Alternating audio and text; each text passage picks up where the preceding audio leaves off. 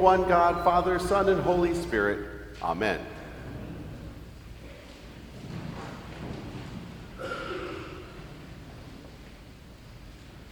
I have some news for you. Good news. If you're one of those people who procrastinates and you've still kept up some of your Christmas decorations, your Christmas tree, ornaments, lights, all that goes with it, today is your day. You do not have to be embarrassed. Today is the Feast of the Presentation. It's the very last feast of the calendar celebrating the birth of Christ. So we are going to celebrate you keeping your decorations up, and we promise we are not here to judge. Not today. Maybe tomorrow, not today. It's still time to celebrate.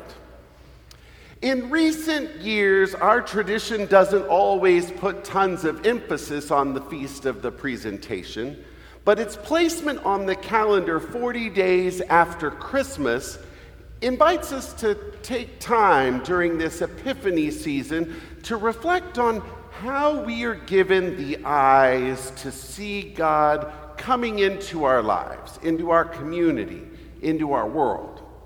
But this realization, this awareness of God, this new way to perceive God being right here among us, still poses a challenge. We lead busy lives. A lot of us are still struggling to keep or to catch back up to our old routines, our social schedules that we had back in 2019 and 2020. And sometimes we realize that parts of our lives now are just simply trying to establish a new normal for ourselves. We look inward instead of outward. And sadly, at times, our perception of God grows a little dim. We want the gift of seeing God, the spiritual knowledge and wisdom of being connected to the presence of the divine, but we often feel disconnected or unable to discern the times when God is most active in our lives. You know, St. Augustine in the 4th century is one of the best examples of this struggle. If you don't know much about him, his story is very relatable to our modern times. He grew up in North Africa, probably around modern-day Libya, and he was raised by parents of different religions. And as a young man living in the wealth of the Roman Empire, he pursued various paths of study, but he would often get distracted because we know that he really knew how to tie on one, to live life high on the hog. He apparently had quite the live-it-up lifestyle. But even during the times that he was out celebrating, having parties, Augustine felt confused as to how to attain any sense of satisfaction about life, how to attain any sense of spiritual knowledge at all. He writes in his Confessions that imposing any kind of change on himself, a change of structure in his lifestyle, that he would help him get to a point of breaking bad habits or changing his life, or acquainting him with a living truth that he was seeking, that none of the stuff that he tried worked. Nothing was working at all. And he became so distraught at one point that he gave up entirely everything he was trying to change. He just gave up. And then he had an awakening. It dawned on him. He had finally reached his low point. He could try nothing more. And now it was time for God to step in and do something with him. This image he writes about in his words of throwing oneself down so that we may rise with the rising of Christ is a powerful metaphor of how we might step into the realm of seeing the living God acting and living among us. In the gospel today, Simeon and Anna are people who have given up everything in their lives. Everything. They've given it up for God. They've lived long lives. They've been faithful in their prayers. And until this point of the story, they have essentially nothing except hope. It was now time for God to step in and do something with them. And something does happen. Something happens with the arrival of Jesus in the temple that fills them with a sense of awe and wonder and amazement that Luke's gospel portrays their wonderment and their joy in the same way as he portrays the shepherds going into Bethlehem to see the child laying in a manger. Simeon and Anna have thrown down everything about their lives in order for God to change them, to raise them to a new life.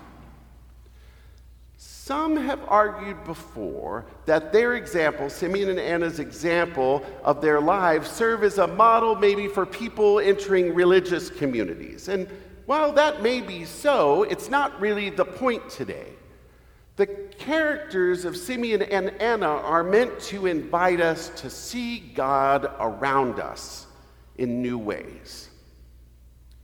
This very community, Trinity Cathedral, this very community as a congregation is a great example of having to throw down everything so that God can build it back up again. In the late 1980s, when the prospects of reimagining the cathedral were growing so dim, the vestry of this congregation had to give the deed to the building and all its assets back to the diocese. The community had failed. It hit rock bottom. And the moment they did this, a new reality began to set in. Not immediately, but slowly. It was now then time for God to step in and do something with the people of Trinity. People started to see possibilities in themselves and in the cathedral that for some reason had just never been seen before. People started imagining Trinity holding a more prominent place in downtown. Not because the people of Trinity were somehow imposing themselves on Greater Phoenix as some kind of new establishment in crowd, but rather because they saw the possibilities of how they as a community could let God call them into a new light, a light for all to see, for God to call them into new ministries that helped bring God's healing and wholeness to all sorts of people, for God to call Trinity into new ways of bringing Jesus and his way of love back onto these city streets again. This played out in a real way, and we are sitting here together in this space because of the faithful actions of our members from the past, but even more importantly, because of what God has revealed to us, all of us, in this process of growth and self-discovery and blessing.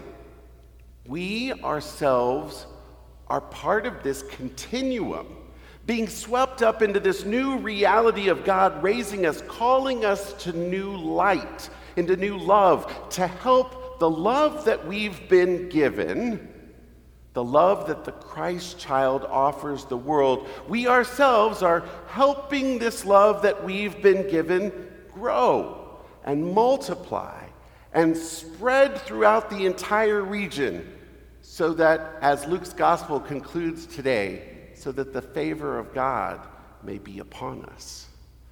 And as the Bible has said before, the things that are being cast down are now being raised up. And that raising up continues through us. But it starts by us creating spaces for awareness, spaces that allow time for God to step in and to do something with us. Spaces inside of us to continuously see God acting in the world. Spaces inside our community where we can tell our stories about how much goodness we can see happening around us. Good things like the hungry being fed and those who are mourning, that they're comforted by us. That we take on practices of restoring the dignity of every human being, and that we seek and serve Christ in all people, loving our neighbors as ourselves. Perhaps the real reason why the church doesn't always go gangbusters in celebrating this feast day is because we're still longing to see the presence of God in our world in a richer and bolder way, but maybe we fear what would actually happen to us if we did this. Perhaps we are embarrassed that we don't know how to control what we see or hear. We don't know what God is up to because we are not God, and we don't like that. Maybe we believe that somehow we will perceive God acting in a way that will make us change, and we don't know if we're open to changing. There has to be some sense of truth to all of this, at least a little, each in our own way. But St. Augustine's experience of letting go and letting God is really the call of today's story upon us.